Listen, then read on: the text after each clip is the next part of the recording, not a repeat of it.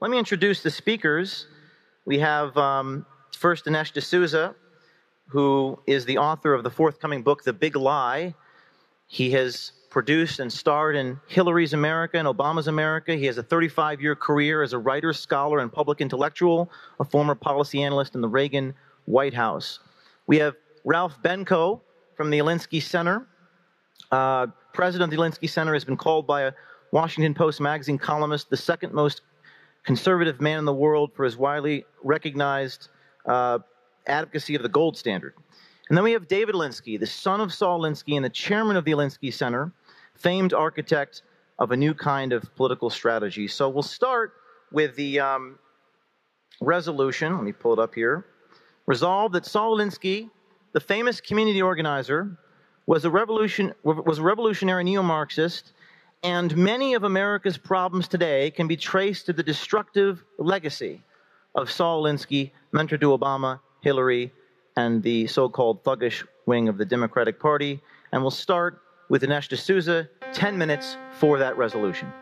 What starts here changes the world. Well, I've got to admit, I kind of like it. What starts here changes the world. We are the music makers, and we are the dreamers of dreams. The average American will meet 10,000 people in their lifetime. I was handcuffed to another man from another tribe whose language I did not speak. Don't think, feel. But if every one of you changed the lives of just 10 people, and each one of those people changed the lives of another 10 people, and another 10, We did not know each other, and we could not speak to each other because if we could have spoken to each other, we might have been able to figure out what was happening to us. To every politician who is taking donations from the NRA, It is because America has not invested in its people. shame on you. and you can change the entire population of the world, 8 billion people. And if we could have figured out what was happening to us, we might have been able to prevent it. If you think it's hard to change the lives of 10 people, change their lives forever, Well, that didn't happen, and here we are. you're wrong. Are you better off than you were 4 years ago?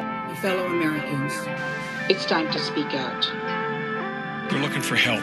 They're looking for help. They're not looking for more of the same. When people lose their jobs, there's a good chance I'll know them by their names. When a factory closes, I know the people who ran it. When the businesses go bankrupt, I know them. We will respond with that timeless creed that sums up the spirit of a people. Yes, we can. Yes, we can.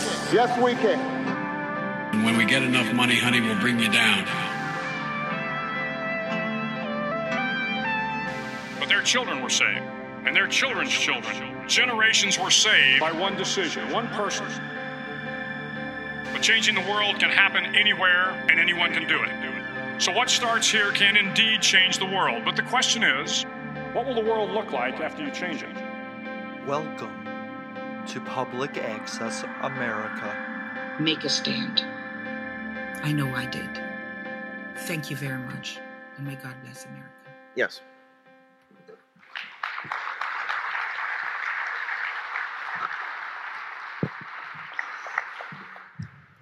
Thank you very much. Always fun to be back at Freedom Fest. And today I have my work cut out for me. It's a very awkward topic for me to be debating because we're debating the Alinsky legacy. And right here on the podium is the son of Alinsky and also the head of the Alinsky Foundation. So I kind of feel like I'm debating the legacy of Don Corleone, and here's Michael Corleone up on the stage, as well as the chief consigliere of the Corleone family. It's a little bit awkward. I'll have to try to get over that one. At the first glance, it would seem very difficult to debate two people who are so intimately familiar with Alinsky. What could I possibly know about Alinsky that, let's say, his own son wouldn't know? But I think that if we look very much at the example of The Godfather itself, you realize that very powerful people can have one public life and a completely different private life.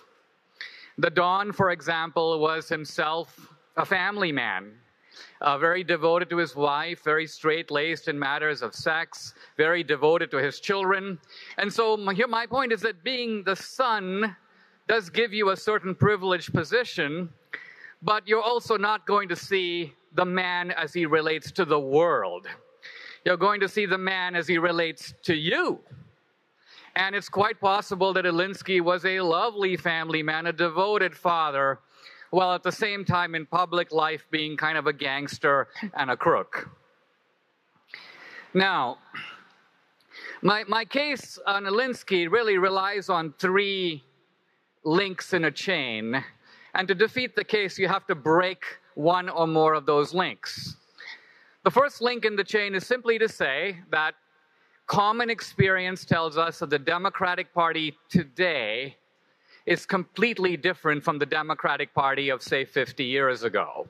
In other words, the Democratic Party today is not the party of, let's say, Harry Truman, or John F. Kennedy, or even Jimmy Carter. The Democratic Party today is the party of Obama and Hillary, to a lesser degree, the party of Bernie Sanders and Elizabeth Warren. It's a different kind of party, and something or someone made it that way. Now, that's the first link in the chain. The second link is simply to say, what are the distinguishing features of this new Democratic Party? The old Democratic Party seemed to be a patriotic party, generally committed to the same goals as most of us in this room, but the difference was over the means. What to do with American prosperity, for example, how to share it. Or, yes, America should be strong in the world, but is it better for America to be more or less interventionist? These were debates about means, but agreeing on the ends. The new Democratic Party, I would say, is characterized by three new features. First, a kind of rather systematic deployment of lawlessness in public policy. And so, for example, the immigration laws say one thing, but Obama does another thing. The Defense of Marriage Act says one thing, but he does another thing. Obama, in a sense, literally sees himself as above the law. The law is a tool. The second feature is a willingness to use the power of the state against your opponents. In other words, we live at a time where even the post office, the Bureau of Land Management, all these places have SWAT teams. And so for the first time, I think this new Democratic Party uses the power of the government, of the IRS, of the EPA, to not only enforce its will, but to bludgeon its opponents into submission. You get on the wrong side of these guys, they think nothing of sending the tax audit people after you. This is the new Democratic Party. And the third feature is enriching yourself by shaking down private corporations and the government. Obama and Hillary are both sort of global specialists at this. They figure out how to use leverage to public power to, in a sense, rent or sell public policy. And they also figure out how to enrich themselves enormously in the process. Obama was a community organizer, but you won't find him around any poor people these days. He's hobnobbing with the billionaire set. Bill and Hillary came to Washington, D.C., and despite having government jobs all their career, they have a net worth of $300 million. Even Saul Alinsky died, interestingly and tellingly enough, in Carmel by the sea. A community organizer who lives by the beach. And you may say dies to the sound of the waves.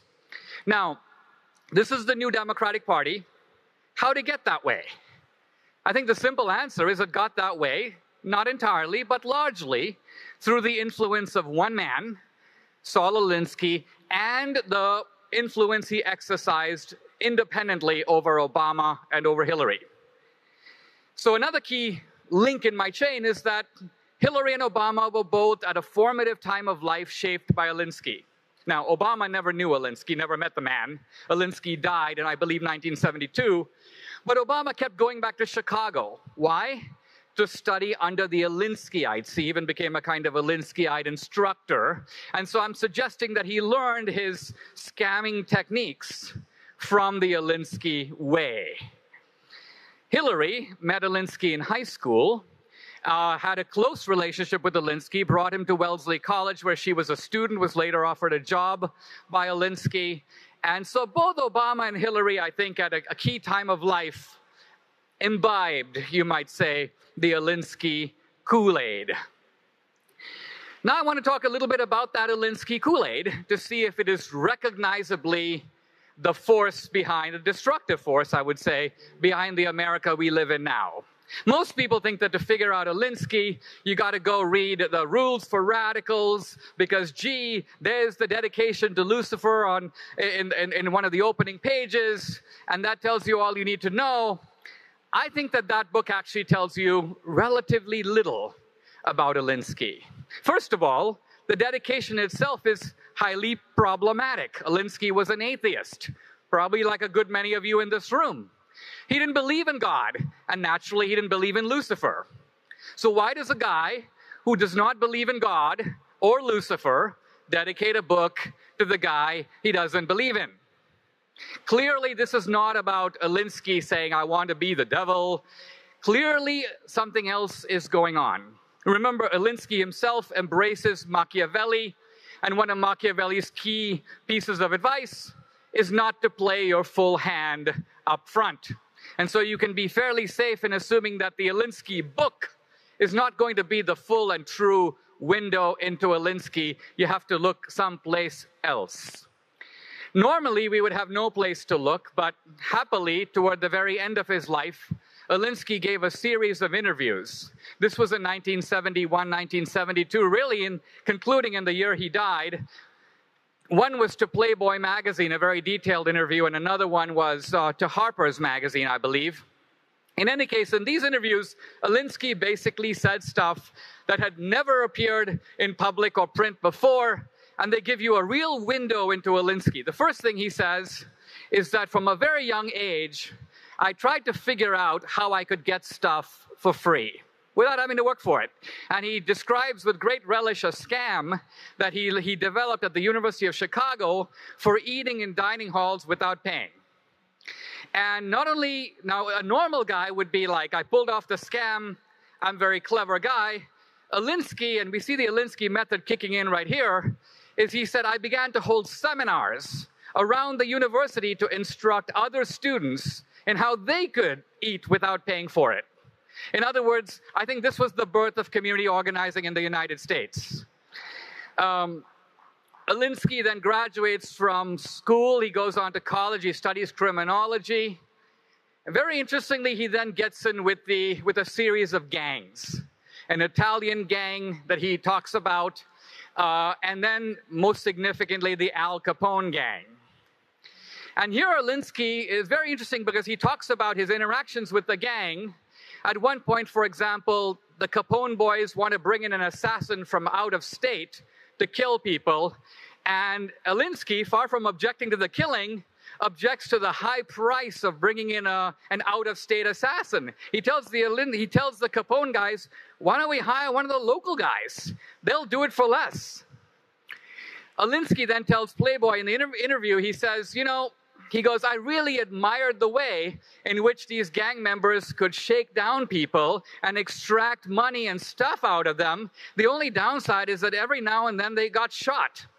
They got knocked off. So Alinsky goes, it got me thinking about how I could pull off a similar scam without the risk of getting knocked off. And then Alinsky realized that crime is actually very similar to politics.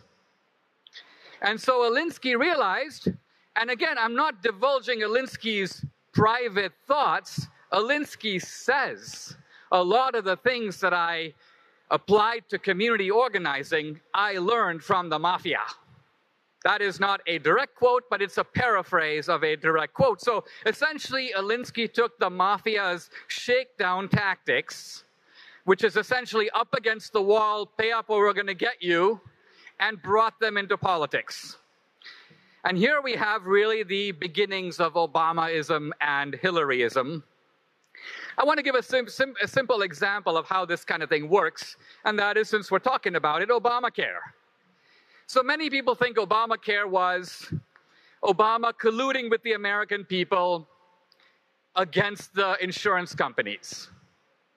That's the public face of it. It's a very Alinskyite scam. Let's pretend that I'm on the side of the people fighting for the little guy against the big bad insurance companies. Now, in reality, something completely different is going on. Obama is meeting behind closed doors with these same insurance companies and basically using threats and incentives to bring them over to support Obamacare. The threats are obvious. We're going to be taking over the healthcare system, and it's going to look very bad for you if you oppose it. The incentive is more cunning. Obama says to the insurance companies, we're going to be forcing millions of Americans, including young people, lots of people who don't want insurance, don't want to buy insurance, we're going to make them buy it. And that's hundreds of millions of dollars in profits for you. So you have a carrot, you have an economic incentive in backing my program. So here's my point. This was smoke and mirrors. Obama is in fact in bed with the insurance companies, establishing government control over the economy, 1/6 of the economy, while pretending to be on the side of the little guy. This was really Alinsky's specialty. Alinsky's specialty was to indulge in the rhetoric of social justice, while in fact, being about what he even talks about in his book, ultimately for him it's about power. It's about power. In this country today, there is a great fight over whether or not the entrepreneur, the creator of wealth, the people who actually work and make stuff, should they have the power? Or should an outside group of self-anointed bureaucrats and experts who declare themselves to be progressive, on the side of history, on the side of the future, do they get to kind of come in and take things over and deploy wealth ultimately for their own gain, for their own private gain? This is the Democratic Party that we have now. Frankly, if you don't like Trump, this is how we got Trump. The reason that we got Trump is the Democratic Party became a party of ruthless Alinskyites. The Republican Party is a party of bespectacled gentlemen. And these gentlemen were constantly being thrown up against the wall, defenseless against the Alinskyites. And finally, people said, we need to have a little bit of a big boss and a little bit of a thug and a little bit of a guy who can throw you across the room on our side for a change.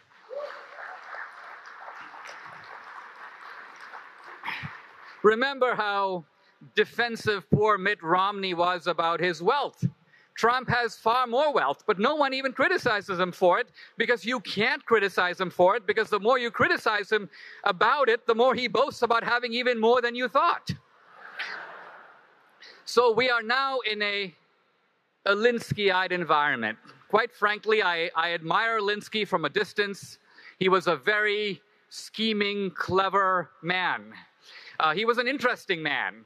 And I think perhaps it is the accident of history, because he had no way of knowing at the time that his two proteges, Barack Obama and Hillary Clinton, both of whom seemed to have virtually nothing going for them at the time, in fact, had nothing going for them at the time, would actually reach the summits of power. But they did. And that's what put the Alinskyite method into operation. And it's a big legacy, although, I'm sorry to say, a destructive legacy. Thank you very much.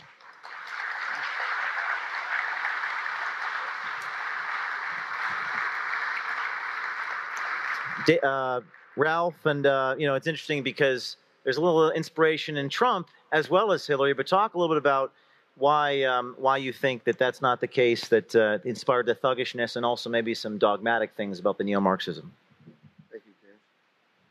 Hi, Ralph Benko. Wore my black hat just in case there was any dubiousness about how far right-wing I am. My biggest problem with Dinesh is he's so far to my left. When I turn in his direction, as I see pink. And he certainly uses left-wing victimizing tactics in his shtick. And Dinesh, shame on you. Saul died in Carmel by the Sea, where he was taking care of his ex-wife, from whom he had had a friendly divorce, not dabbling in the waves.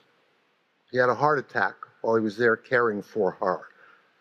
But this is typical Dinesh D'Souza confabulation of Saul Alinsky's legacy. Barack Obama was 11 years old when Saul Alinsky died. They never met. I interviewed a friend of mine, Arnie Graf, who took over the industrial area foundations and who mentored Barack Obama for about 2 days or a week at a seminar. Barack was mostly interested in how Arnie was raising a racially mixed family because he himself came from a racially mixed family. But ultimately, he turned away definitively from the Alinsky message of community organizing to give power to the people against the government and the oligarchs, telling Arnie, I want to go into the system, I want to become a powerful political figure, a judge or a lawyer. Hillary Clinton met Saul Alinsky 2 or 3 times, wrote her honors thesis about him, turned down an opportunity to work with him because she said, I think Saul is magnificent, but you can't take this to scale. I don't want to put pressure from the community on the government to carry out our will. I want to become a powerful central planner. She explicitly, in her thesis, which by the way is brilliant, and I strongly recommend you go to the web and read it, turned away from Saul Alinsky. Neither of them were Saul Alinsky's acolytes. Both of them turned away from Saul Alinsky. So Dinesh, trying to hang the corruption of the modern left and the Democratic Party on Saul Alinsky is just factually wrong. You got one thing absolutely right, and I hope everybody was paying attention. Saul Alinsky was all about power, taking power. People think they know Saul Alinsky because they saw the wise guy Lucifer epigraph. And by the way, Lucifer, according to Martin Luther and John Calvin, was not Satan. In Jewish theology, and by the way, Dinesh, you're wrong. You made a misstatement. Saul Alinsky was not an atheist. He was an agnostic and a Jew till his dying day. You say these things, they're not factually based, and you confuse people. The left, Saul Alinsky was one of us. He was a classical liberal in the British sense of John Locke, Adam Smith, and the left has appropriated his identity and his work, which I will summarize you with one paragraph from Rules for Radicals. But don't be fooled by the excerpts of Rules. Don't be fooled by people who may or may not have read it, but that are circulating garbage. It's not dedicated to Lucifer. It was dedicated to his beloved then-wife, Irene Alinsky. This was an epigram, with an epigram, which David will talk about, sandwiched in with an epigram from Rabbi Hillel and Thomas Paine. David will talk about that. He never said that the ends justify the means. Read the chapter. He asks explicitly, what ends justify what means? It's very nuanced.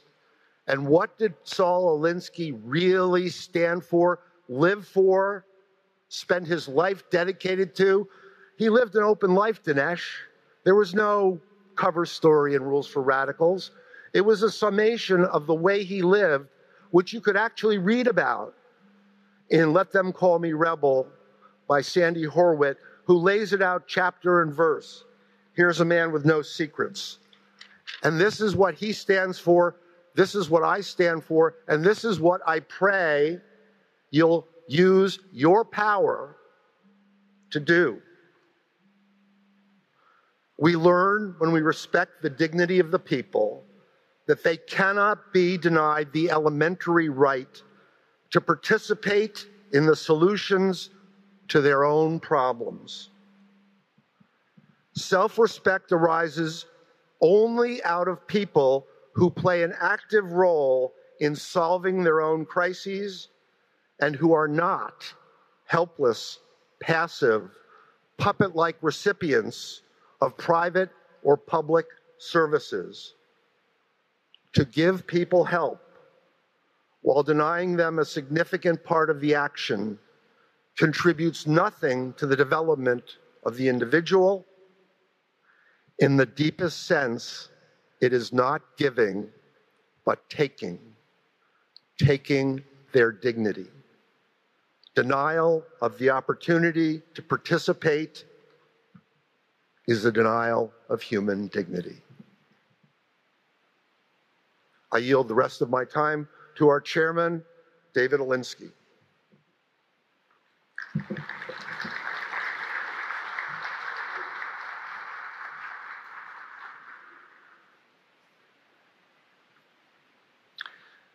First of all, can you all hear me? First of all, let me also stop for a moment and talk about the house in Carmel. A lot's been made of this. That house was bought for my father for $35,000. The house had what was known as a life perpetuity clause on it. For those of you who are attorneys, life perpetuity means that the owner, the former owner, has the right to live in that house as long as he or she shall either live or choose to. We bought that house with that idea in mind. My mother, Jean, died in that house of multiple sclerosis. I'm sorry that I have to talk about this. There are a lot of things that were said today. I don't have the time to go into all of them, but I do want to talk about a few things.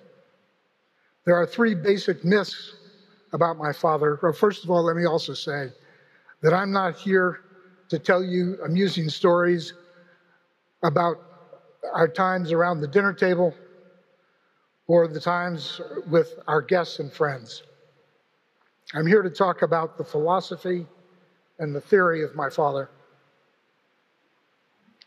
There are three basic myths about my father. The first is the book is dedicated to Lucifer. Ralph touched on this. The fact of the matter is that that page in the book, if you look at it, is called a frontispiece. There are three notations on that page. One by Rabbi Hillel, who died in 110 BC, a little while ago. The second is by Thomas Paine, and the third is by my father.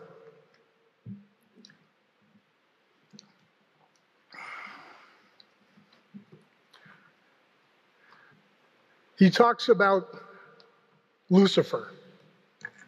All right, who was Lucifer? Historically, he's a metaphor for evil inclination. In the Hebrew, it's Yetzer Hara, that exists in every person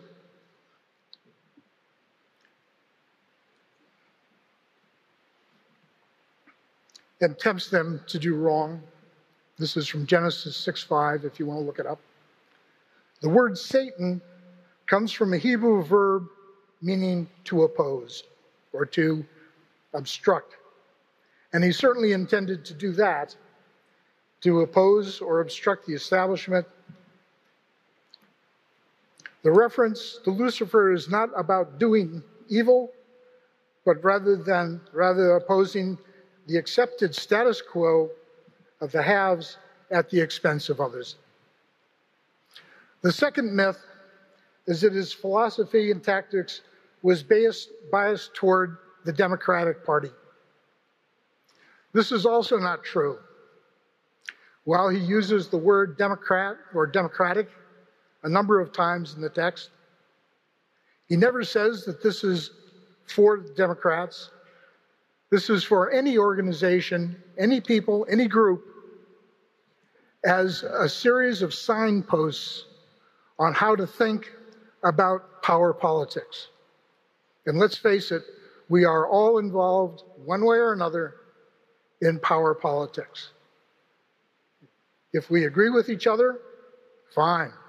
If we don't, we're looking for ways to convince or to otherwise obtain that power for the good of ourselves, for the good of our community, for the good of our nation. His interest was solely in providing a means, a way of thinking and organizing for all people, whether they be black or white, yellow or brown, American, Native American, or any other group, including libertarians.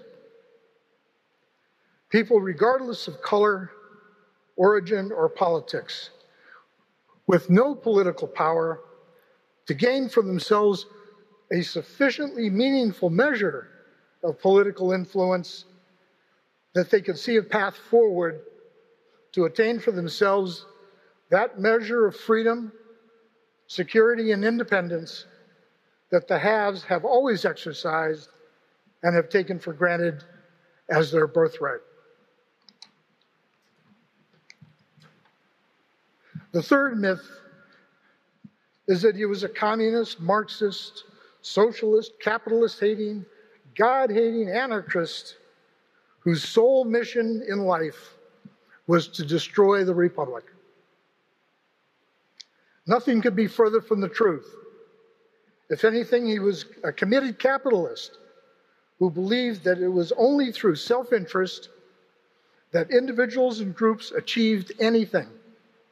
Why work hard, he would say, when in a communist system, working hard achieves nothing, and it's only the party leaders who make out. Everyone else were just slaves. Anyway, he would say, I could never be a communist or a socialist. They don't have a sense of humor, and that would be deadly.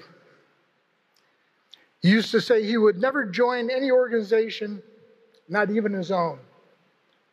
But that's not exactly true. He was a Jew. He said, I value my independence too highly, but the organization he did belong to and supported was that of the Jewish faith. He was a member of and supported our neighborhood temple all of his years. I grew up in that temple. He would never have sent me to synagogue if he had been anything less. And when asked, would say, I'm Jewish. That's what he would say, I'm Jewish. That's not exactly the sentiments of a God-hating Marxist.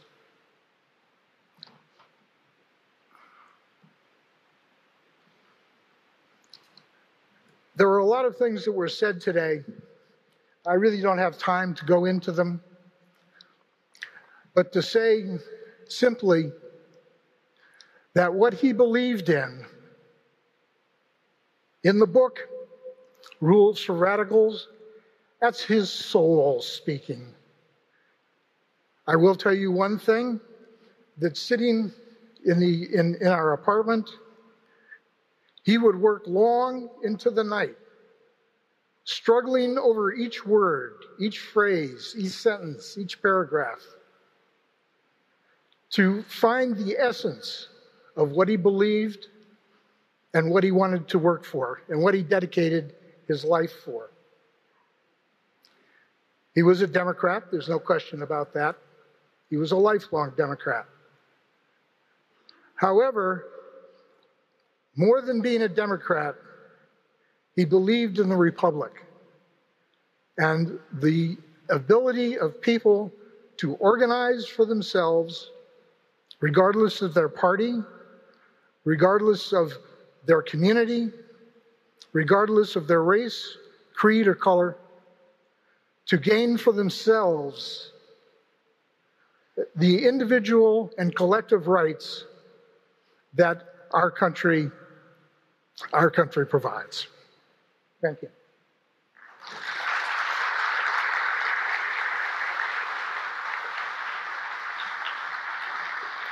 Very heartfelt statements. We're sort of running low on time here, so we're going to do a quick response by Dinesh, just a few minutes, maybe responding to that, and maybe a closing statement followed by a very brief 2-minute closing statement by Ralph, and if David is willing.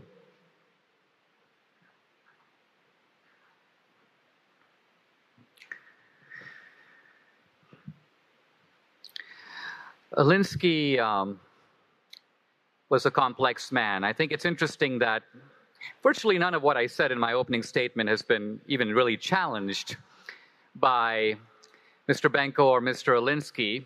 I guess they want to quibble about whether Alinsky was an agnostic or an atheist. Quite frankly, I'll concede on that point. He was culturally a Jew. He was not particularly religious. He said so himself. And maybe he wasn't strictly speaking an atheist. He was merely a, I don't know, agnostic. Fair enough. That's not the heart of the matter, though. The heart of the matter is it true that Alinsky really had this impact on Obama and Hillary? When we've seen a kind of weird defense of Alinsky's legacy by Mr. Benko, he seems to say that you can't call Alinsky's legacy destructive because he didn't really have a legacy at all. Neither Obama nor Hillary paid any attention to him, really. I think that's not true. It is true that Obama and Hillary developed a serious shift from Alinsky. If you will, they broke with Alinsky at the end, but they broke with him on one point and one point alone. Essentially, Alinsky was an outside man. In that sense, my mafia analogy of controlling the street through intimidation is very apt. Alinsky used the outsider shakedown technique. Obama and Hillary went one better. They said, wait a minute. We don't have to be outside threatening to bring the government to a halt, threatening to shut down a corporation. What if we run the corporation? What if we run the government? Then we can use the weapons of the state, which we otherwise wouldn't have, against our enemies. So yes, Obama and Hillary, you may say, out-Alinsky'd Alinsky. And they used state power in a way Alinsky never dreamed was even possible. That's the first point. Now, with regard to whether or not Alinsky was a leftist or a rightist, let's just put it this way.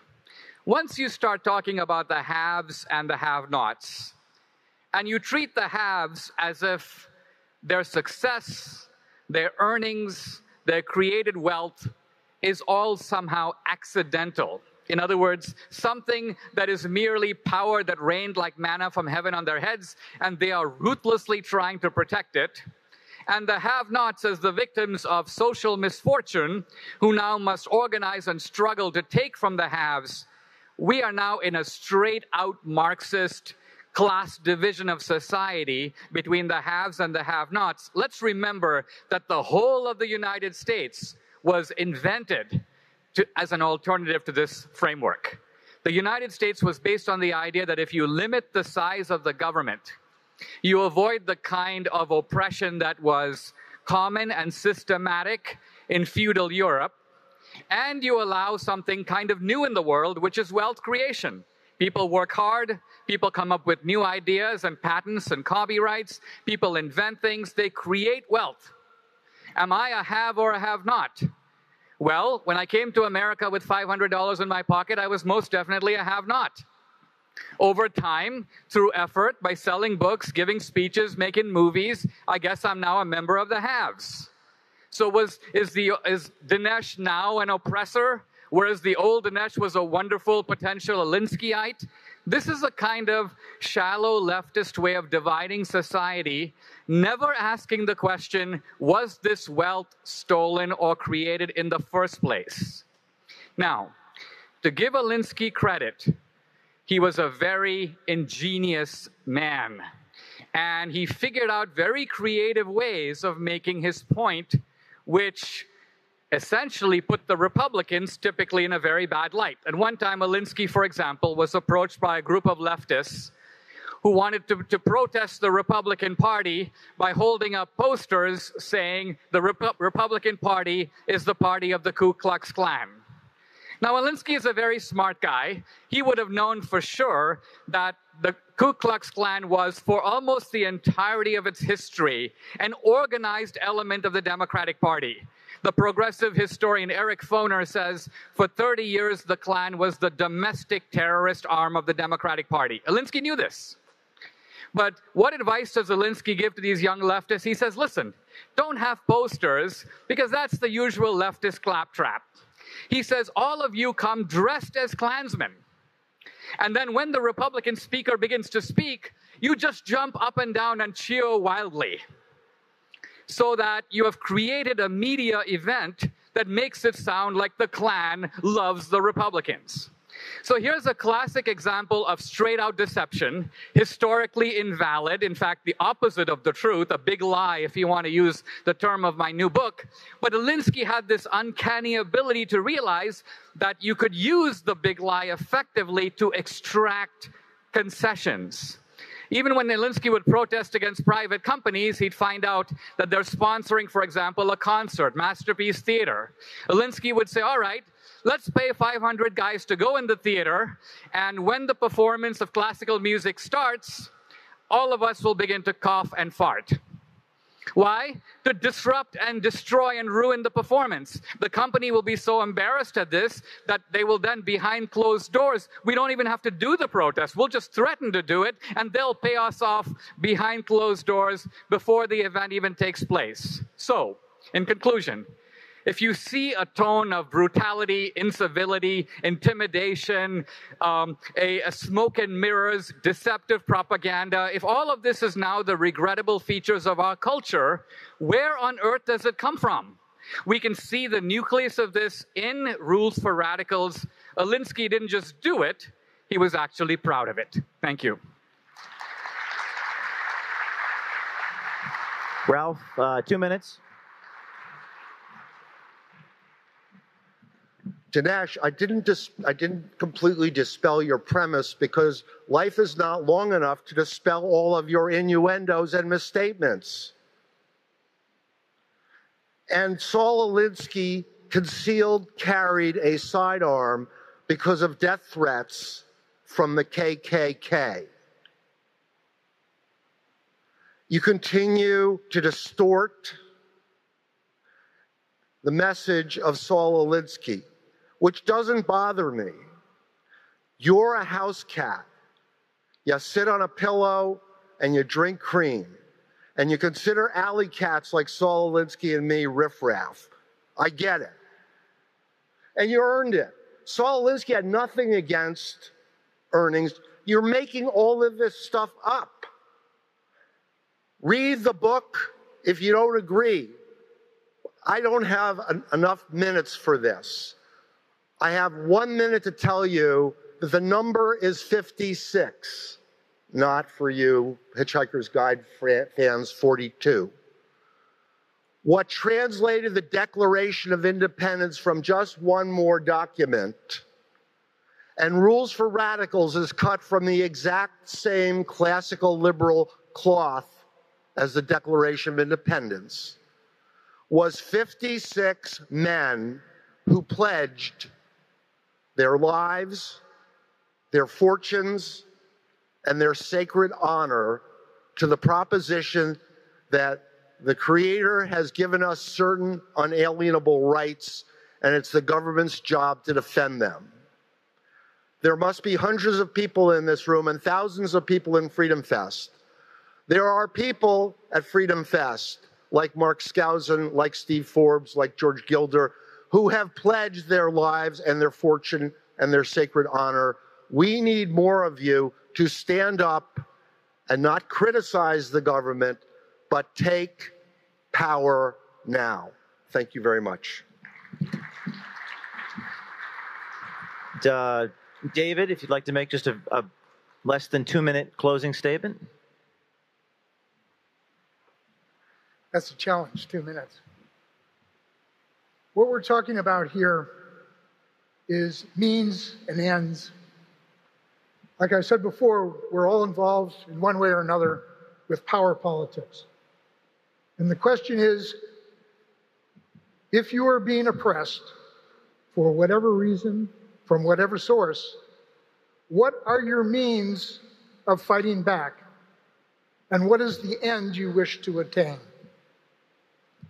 Communities like in Rochester or in the south side of Chicago, in New York, in Canada, what did they have? They didn't have the power. They didn't have the political power. They didn't have the money. They didn't have the police. They didn't have the laws. What did they have? They had themselves. So You use what you have with what you've got. Period. We all know this. In our businesses, in our lives, you use what you have. You use what you've got. So what did he have? He had people. So he could send a couple hundred people to the Rochester Symphony Orchestra. Or he could send a couple of hundred people to O'Hare Airport in that famous story. You use people. Was he working outside the system? Yes, he was working outside the system. How could he work inside the system? They weren't in the system. The system was oppressing the people, and they had to find a way to fight back.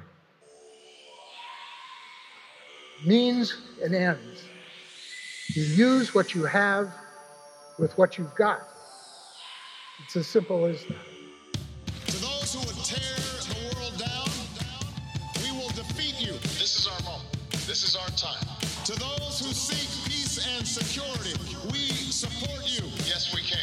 And to all those who have wondered if America's beacon still burns as bright, tonight we prove once more that the true strength of our nation comes not from the might of our arms or the scale of our wealth, but from the enduring power of our ideals, democracy, liberty, opportunity, and unyielding hope. Let me tell you something you already know. The world ain't all sunshine and rainbows. It's a very mean and nasty place, and I don't care how tough you are, it will beat you to your knees and keep you there permanently if you let it. You and nobody gonna hit us hard as fight. Ask not. Yes, we can. What your country can do for you. I have a dream. Ask what you can do for your country. My poor little children. Yes, we can. One day live in a nation where they will not be judged by the color of their skin, but by the content of their character. I don't have to tell you things are bad. Everybody knows things are bad. It's a depression. In this lifetime, you don't have to prove nothing to nobody except yourself. But it ain't about how hard you get. It's about how hard you get and keep moving forward. How much you can take and keep moving forward. That's how winning is done. Yes, we can.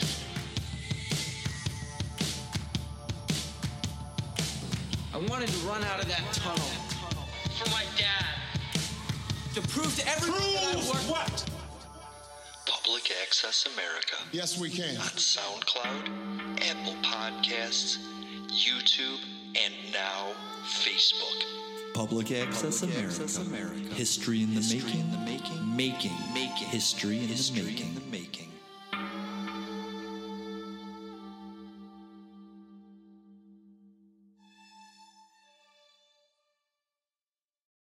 Looking for your next favorite podcast? Stop searching and let Potable do the work for you. Potable is the only podcast listening platform that uses artificial intelligence to recommend podcasts tailored to you. Import your favorites automatically and instantly discover countless options. Download the app in the iOS App Store or visit potable.co to access a world of discovery. Yep, that's Potable. Podibble. That's some good app.